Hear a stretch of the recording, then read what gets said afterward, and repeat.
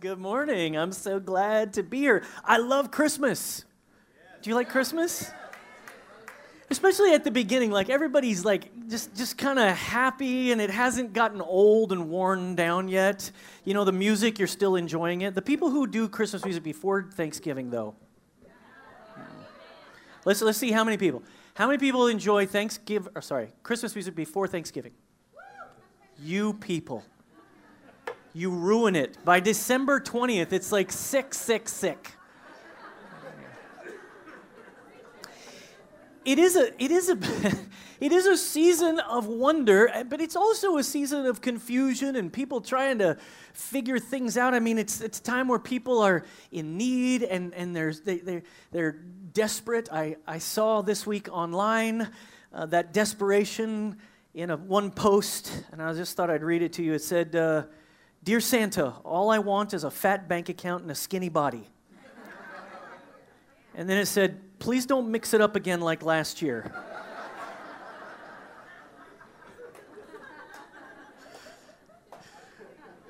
We're kicking off a new Christmas series called Carols. And I'm pretty excited about this because we're going to look at Christmas carols that we know and love, the kind of carols that you sing at Christmas parties and at church and when you go caroling. And so if you need message notes, you can get them from the ushers. They are right here. Just raise your hand. They have notes and pens. But we're kicking off this series called Carols. And I think sometimes we sing these carols without really understanding what they mean. The deeper meaning. In fact, it is funny. Even though the songs are playing all through the season, sometimes when we sing them at church, I could see you like once a year, the first Sunday we sing those Christmas carols. It's a lot of mushmouth singing, a lot of watermelons, you know, because those songs have a lot of words, but they have deep meaning. And so we're going to look at some of those. Today, we're going to look at one of my personal favorites, "O Holy Night." Fantastic song, a classic Christmas song. So I'm going to read you some facts about this song. "O Holy Night" was written in the mid-1800s. A parish priest asked a French merchant poet, in a town that he lived in to write something from Luke chapter 2. That poet's name was Placide Cappeau. Not only was he was not a follower of Jesus, but this guy was a bit of a hellraiser, right? He was an avowed atheist. This guy was far from God. He did not attend church at all, but he was a great poet. And so, tragically, his story is he lost his hand when he was 8 years old in a gun accident, and so there was no place for him in the family copper business. And so he took up literature and became a wine merchant, since writing didn't always pay the bills. So in 1843, this French priest was looking to celebrate their recently renovated parish. So he asked his devout atheist wine merchant one-handed poet friend, you can't make this stuff up, people. He asked this friend to write a poem, a Christmas poem. Placide wrote this poem and loved it so much he asked his friend to put it to music. Now, his friend was Adolphe Adam, and he wasn't a follower of Jesus either. The song became so popular that it spread throughout the Catholic Church everywhere, and not only in the Catholic Church, but all sorts of churches started singing this song. Then a few years in, people learned just who wrote the song and who wrote the music, and they started kind of throwing a little fit. Like, you got to shut this song down. Do you know who this was written by? Far too late. It was already, the ship had sailed. The song was already massively popular, just like it is today. Interestingly, 5 decades later, this song became famous for another reason. Reginald Fessenden, 33-year-old Canadian professor, did what others thought impossible.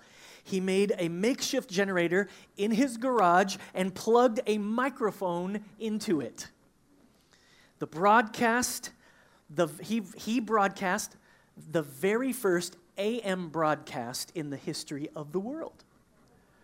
The date was Christmas, 1906. He took Luke chapter 1 and read it into the microphone. This chapter, starting with Luke 2, verse 1. And it came to pass in those days that there went out a decree from Caesar Augustus that all the world should be taxed. And then he read the Christmas story, the whole thing of Luke 2. After that, he took his violin out and he played it into the microphone. The first song broadcast across the airwaves in the history of the world was "O Holy Night."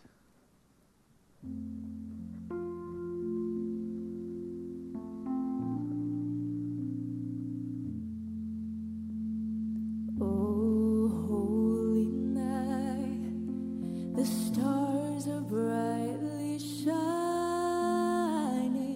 It is the night of our dear Savior's birth.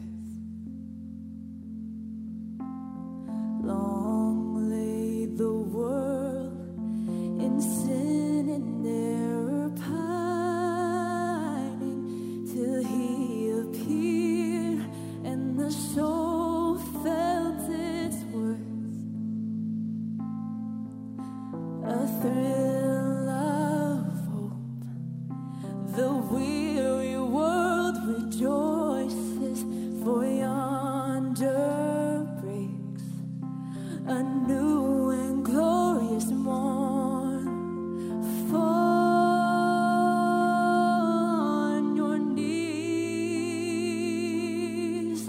oh, hear the angel voices, oh, night divine, oh, night when Christ was born. Truly he taught us to love one another. His law is love and his gospel is peace.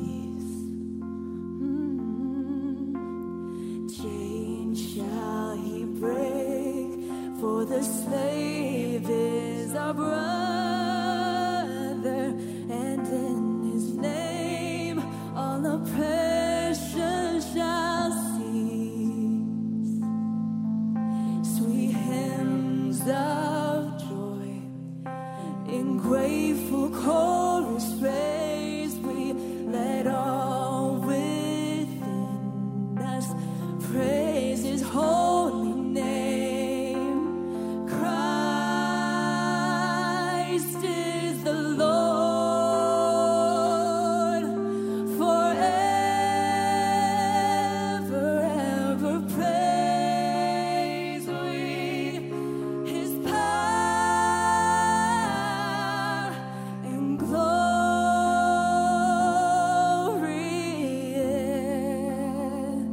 evermore proclaim. Fall on your knees, oh, hear the angel voices, oh, night divine, oh, night when Christ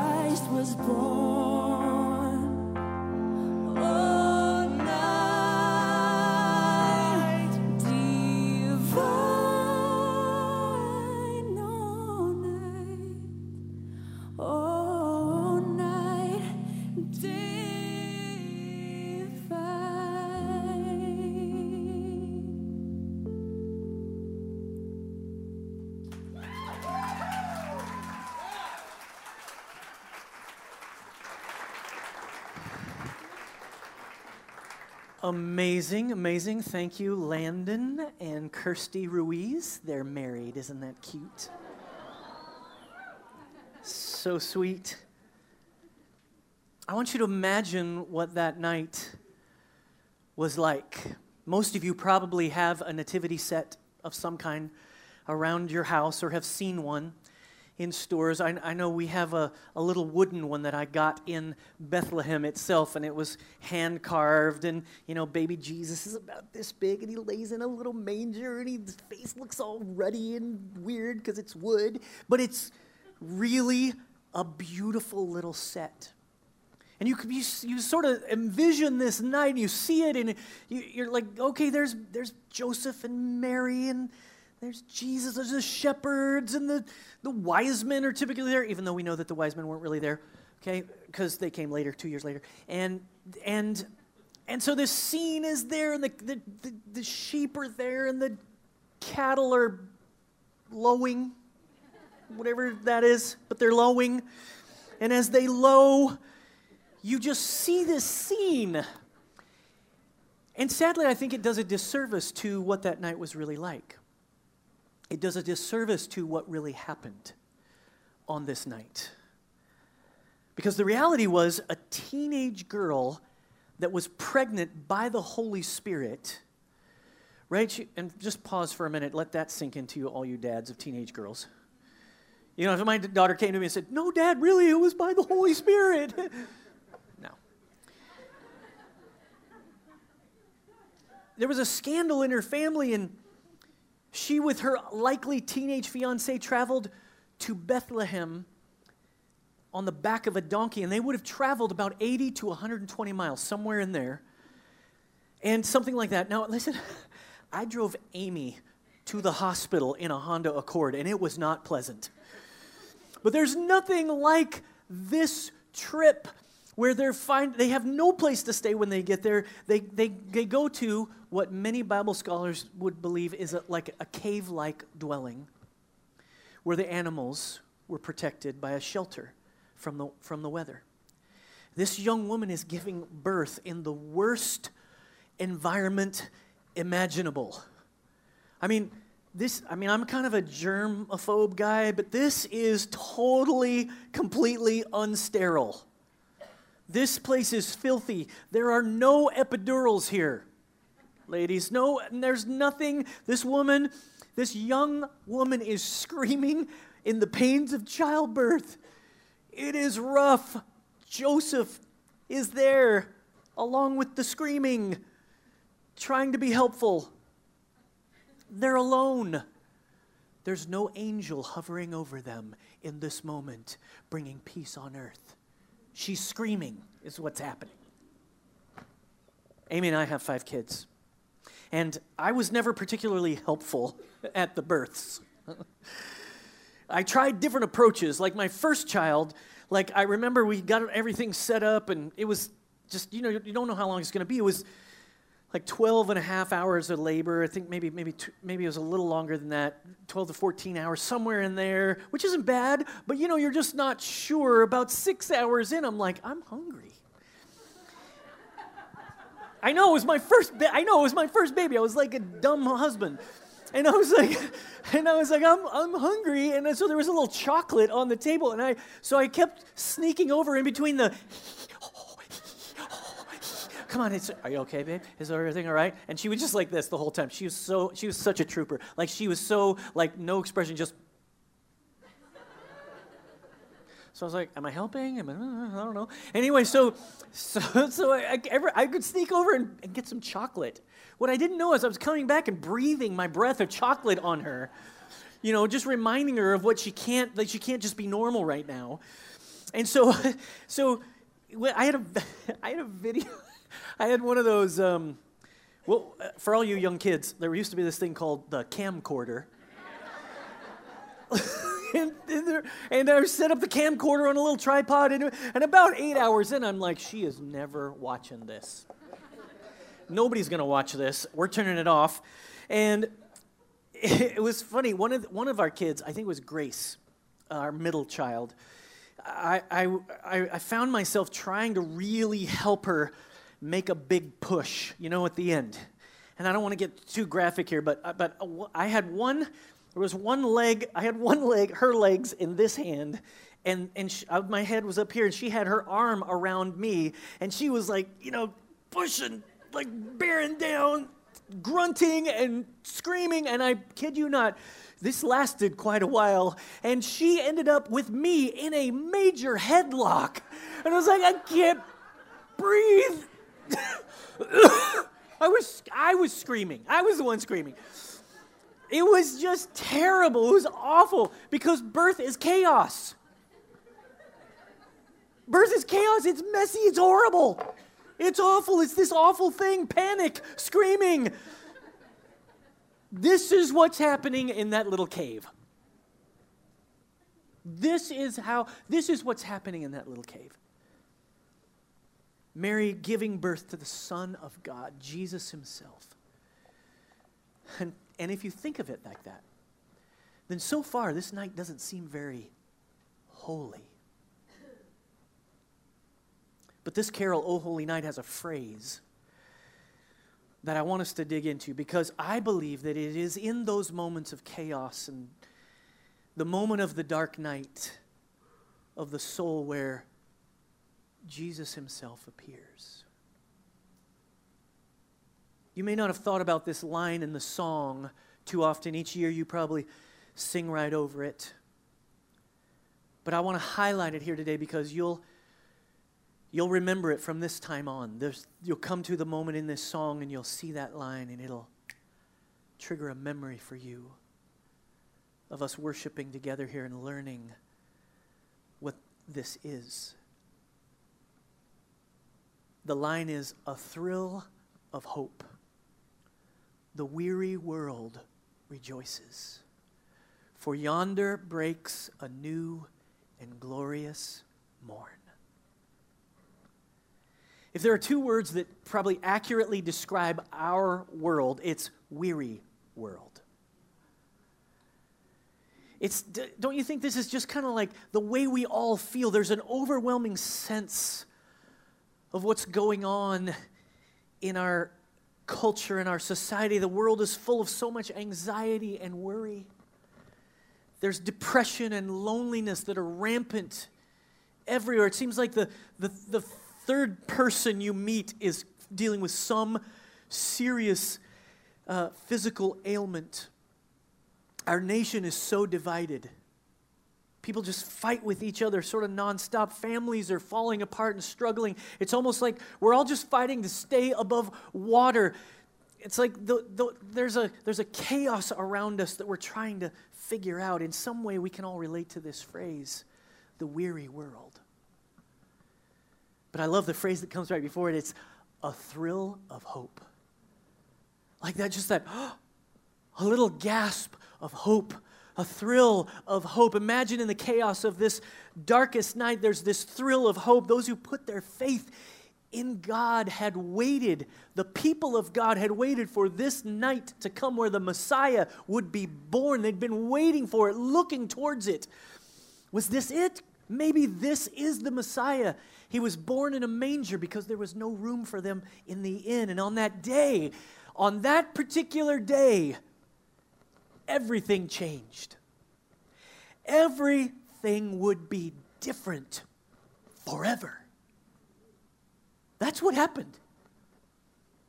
This carol carries and echoes that faith of hope that's come into the world. And suddenly the weary world does what? The weary world rejoices. I pray that if there's any weary world in you today, that you would find this hope, that you'd experience a thrill of hope, a gasp of the peace that God wants to bring you, the faith to rejoice. Why? Because even in the chaos of the night, there is a new and glorious morn that is coming.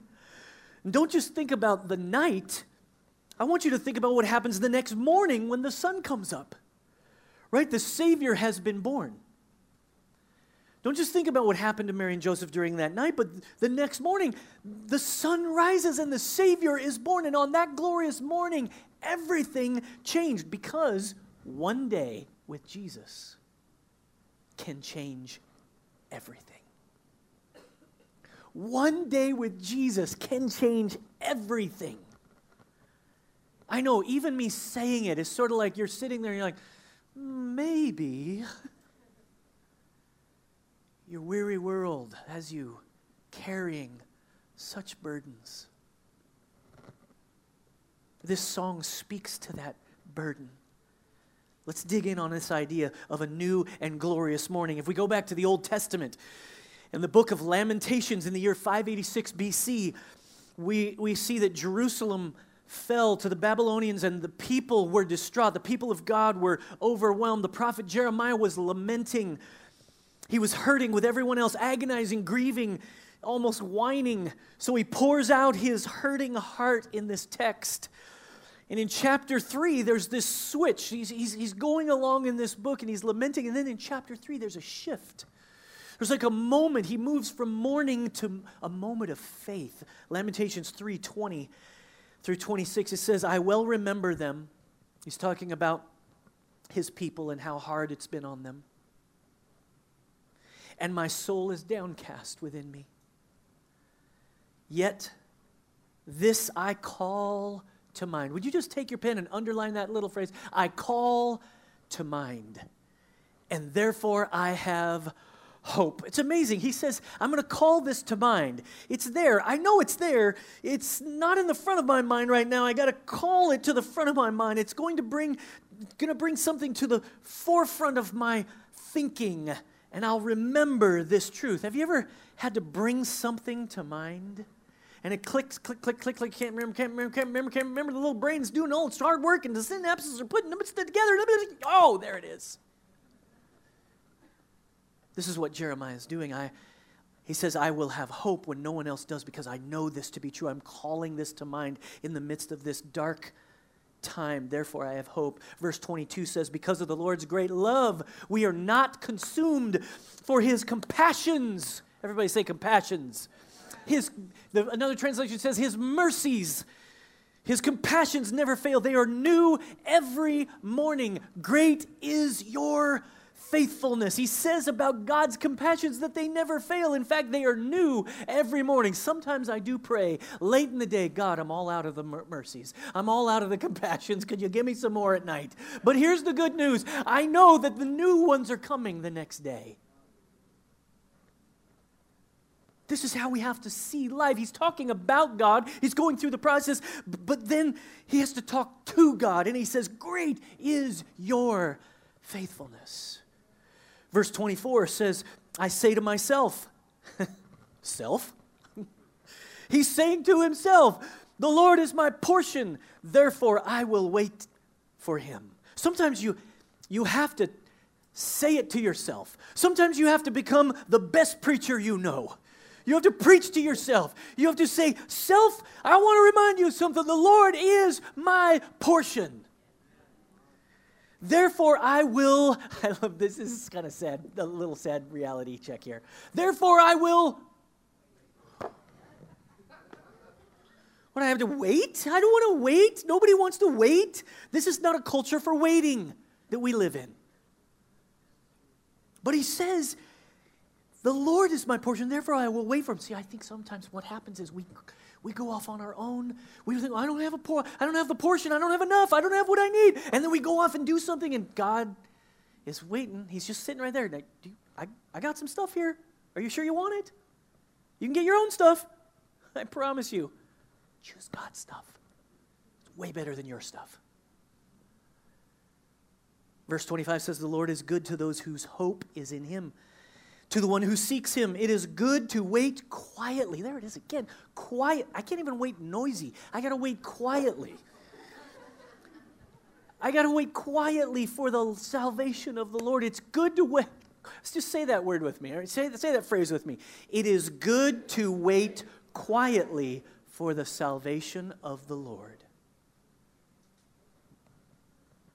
It's amazing what a day with Jesus can bring. I want us to see 3 truths that can bring the thrill of hope when your weary world is dark. I want you to see what a new day with Jesus can bring. Number 1, a new day with Jesus can bring exactly what you need. Exactly what you need. Every new day with Jesus brings exactly what you need. I didn't say it'll bring what you want. I said it'll bring what you need. What you need and what you want sometimes are very different things. I want a BMW 5 Series 530i with the performance package and a moonroof. What I need is a way to get around Austin without losing my bank account. So I buy a Hyundai. Amy and I have always tried to be faithful with what God has given us. We are committed to the idea of tithing, giving the first and best of what God has given us to Him through the local church. That has been a practice all throughout our lives. And the truth is that's such a powerful practice. It's a powerful practice for you and your heart. It's a powerful practice for the church you belong to. Because if we all do that, if every one of us does that, there's no need we can't fill. There's no building we can't buy. There's no outreach we can't do. But here's what I want you to know is because we've lived that way, we haven't always had what we want, but we have always, always, always, always had what we needed. Even when we took big risks, we have never gone without. We have always had what we needed. Lamentations 3:24 says, I say to myself, there it is, I say to myself, the Lord is my portion. Therefore, I'm going to wait for Him, for what He wants to do. Every now and then you just have to say this to yourself. And the Lord is my portion. What does it mean? Some scholars believe it's referring to the Israelites, the people of God wandering in the desert, in the wilderness, and His provision of manna, what was called manna, every day. Manna means, what is it? It was something from God. It would show up on the ground every morning. And they would collect it and then have enough for that day. Now, if they tried to save it, they tried to store it up, it would rot. They had to rely on God every day. Could I just encourage you? That's a story for you and me. The point is relying on God every day. And the truth is, you can only rely on God today. Can't rely on God for next week. It's not here yet. Right? Like that's coming. This is so funny because this is where all the fears are. The fears are about, oh, I'm not going to make, oh, it's not going to happen. Oh, I don't know what I'm going to do. You can rely on Him today. This is what God was teaching them, that they need Him every single day. Jesus reinforced this in the New Testament when He taught His disciples, when He said, give us today our daily bread. That's what He taught in the Lord's Prayer.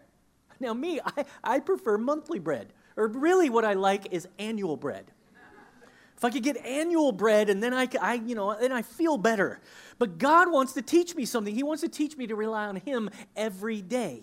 I can't rely on Him for yesterday. Right? It's gone. I rely on Him today. And here's the beautiful thing about God. He takes care of your wounded yesterdays. He forgives them and heals them. Right? You can't do anything about Him, but He can. He looks out into your future and He's already there. He says, the Jeremiah in Lamentations, he says, I call this to mind and I say to myself, the Lord is my portion. He's exactly what I need. Here's the good news. God's already in tomorrow, getting ready for you. You can't go there, but He can. You have to trust Him today. God's there with everything you need tomorrow. Trust Him tonight in the darkness. You can't see whether it's coming or not. You don't know. You're in that dark night. You're trying to figure it out. What are you going to do? If your marriage is struggling, God is in tomorrow waiting for you. He's what your marriage needs. If you're weak today, then God's strength is already in tomorrow waiting for you and ready for you. His strength is made perfect in your weakness. If you're down and lonely and depressed, God is in your tomorrow already. With His provision. He's your joy. He's the lifter of your head. There is a new day. That's why the scripture speaks of weeping remaining for a night, but joy comes in the morning. A new day with Jesus brings exactly what you need, what I need, because He is my portion. What I need is His presence in my life. What I need is His reality, not my reality, what I need is His strength. What I need is His power. What I need is His goodness. And so I say to myself, the Lord is my portion and I will wait for Him. A new day with Jesus brings exactly what we need. Number 2, a new day with Jesus brings you the hope to keep going. The hope to keep going. He is the thrill of hope in the weary world. It's the thrill of hope and faith when all we see is darkness. There's just that little moment where we see it. I remember during a very dark day in my life when our senior pastor of the church I was serving in had failed morally and the church was just agonizing through the process, and it was messy, and it was awful, and it was in the news, and it was just terrible. And I remember thinking one time, oh, this is going to be over soon. And it was never soon. In fact, 13 months later, a man with 1,000 rounds of ammunition walked into our church and shot people. We became one of those churches. And 2 girls lost their lives that day. I describe this season of life as our church as walking through the valley of the shadow of death. And I remember wanting the season to be done with, to be over, to be gone. But myself and many others who walked through that day had to hold on to hope, a little idea deep in our soul that Jesus was going to deliver us. That day came, and now I live in Austin, Texas.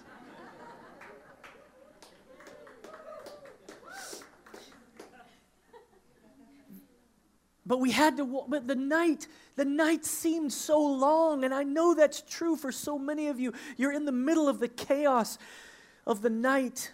Verse 25 says, the Lord is good to those whose hope is in Him, to the one who seeks Him. Seek Him in that darkness. Seek Him in that moment, in that struggle. It is good to wait quietly for the salvation of the Lord. The Lord is good to those who hope in Him. I've heard it said that you can't go without food for more than 40 days. You can't live longer than 8 days without some water. You can't live beyond 4 minutes or so without oxygen, but you can't live even a minute without hope. 1 second without hope. Hope is so critical to the human soul. Too many people today are trying to survive in a hope-deprived life. They're struggling to find places to put their hope. Actually, they're putting their hope in all the wrong places. The stock market is a risky place to put your hope. You put your hope in your company and you may be let down. You put your hope in another person and they may not come through for you. You put your hope in a certain outcome and you may not get what you actually thought. When we put our hope in the wrong places, we end up hopeless. Hebrews 10:23 says, let us hold unswervingly. Oh, it's a great word to say. Come on, it's a fun word to say. Say it with me. Unswervingly. We hold unswervingly to the hope we profess, for He who promised is faithful, is what it says. That's a great picture. Grab a hold of this for your life. Grab a hold of the hope that we profess and don't ever let go. Don't ever let go because He is faithful who has promised. The trouble today is too many are letting go of the hope that we profess, and instead we're grabbing onto fear and anxiety in the darkness of the night, and that stuff will drag you off the road of life. It will swerve you onto this side and that side, and you'll go off in this ditch, and then you'll go off in that ditch. And what you need to do is hold on to the hope we profess and let Jesus lead you down the middle of that road of life. We hold on to hope unswervingly. It keeps us moving in the right direction. We need to do the exact opposite of going all over the place, back and forth. Let go of fear, let go of anxiety, let go of stress, let go of panic, let go of doubt, and hold on to the hope that we profess. Don't ever lose hope, because it's what a new day with Jesus can always bring. A new day with Jesus can always bring hope. Listen, as a pastor, I've seen person after person after person give up right before dawn. I've just seen it over and over again. People give up. They're in a long, hard journey. They're in a struggle in their life or their career or in their marriage, and they just get to a point and they totally give it up. But I'm convinced people, all you have to do is do the right thing one more day. That's all that's asked of you. That's it. There is nothing more throughout the entire Bible. There is nothing more that Jesus wants from you than just look to him for one day. Look to him for one day. And when the night is at its darkest, look to him, because the sun is coming. Don't give up right before dawn breaks. Don't give up right in the darkness. Hold on to the hope that we profess. Don't give up. Don't cash it in. Don't quit. It may be dark for a while, but it won't last forever. There's a new day that's coming, and it's amazing what a new day with Jesus can bring. Number 3, a new day with Jesus brings you the help you're seeking. The help. Verse 26, we've read it a couple times now. It is good to wait quietly for the salvation of the Lord. Sometimes there is no other option. You just have to wait quietly. Some of you need the salvation of your soul literally here today. You need to be rescued and forgiven. Others of you need to be rescued out of a situation or circumstances. And in the New Testament, a friend of Jesus named Lazarus had been dead for 4 days. The King James Bible says that he stinketh. He was long over. You know, you're good and dead when you stinketh. And hope was gone. He was never coming out. Jesus shows up and tells him to move the stone, looks into the grave and says, Lazarus, get up, come out here. And he did. Lazarus walks out to the amazement of all. I bet you that Lazarus would say, it's amazing the difference a day with Jesus can make.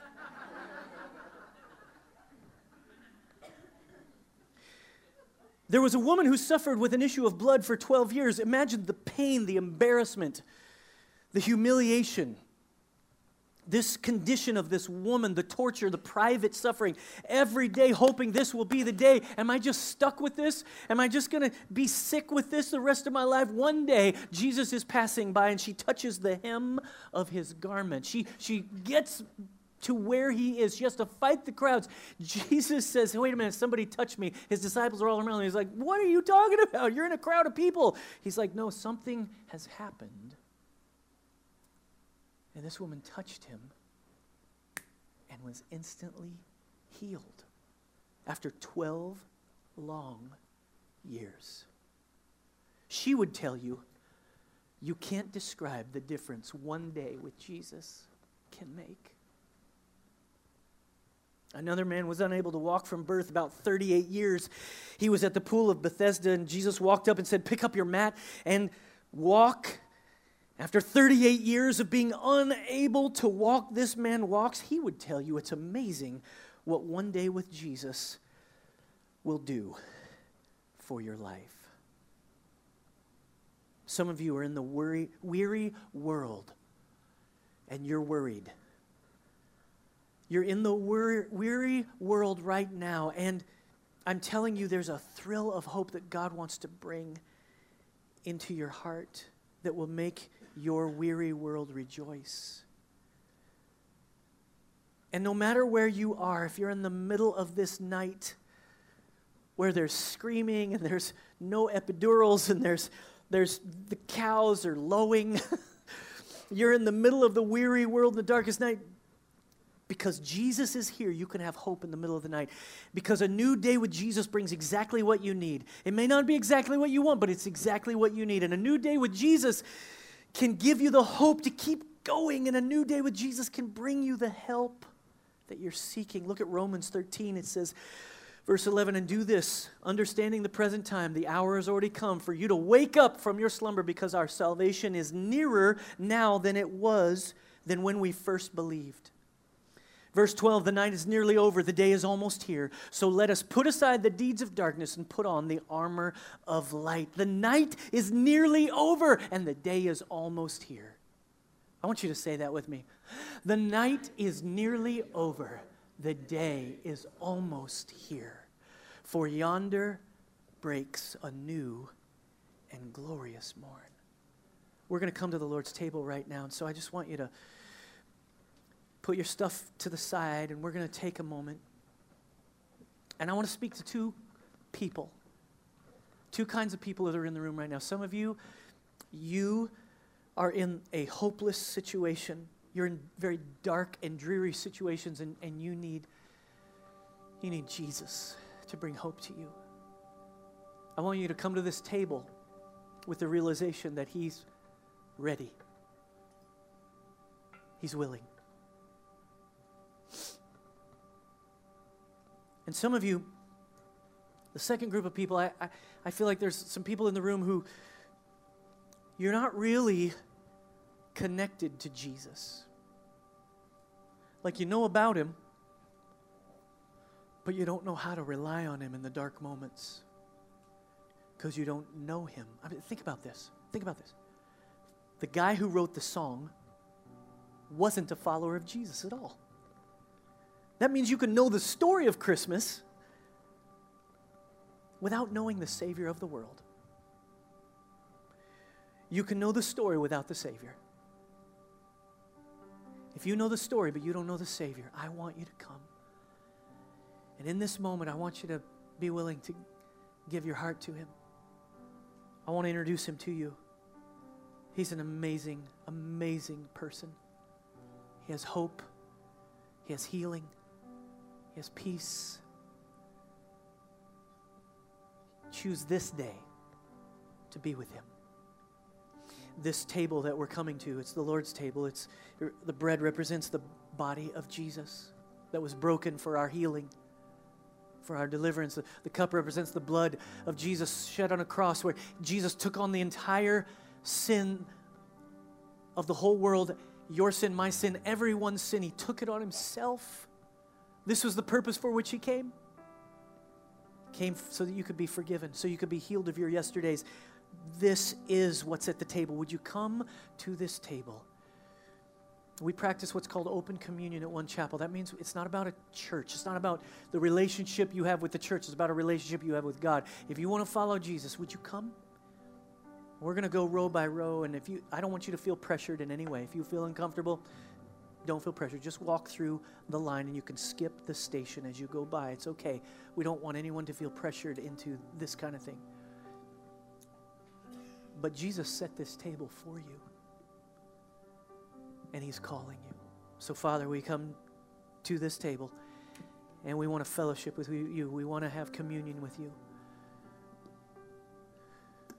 Would you show us who you are? Would you offer a thrill of hope as we come to this moment? Would you offer your life and breath, healing and wholeness, forgiveness, and the mystery of wonder and hope that you can give to our lives? We thank you for this in Jesus' name. Amen.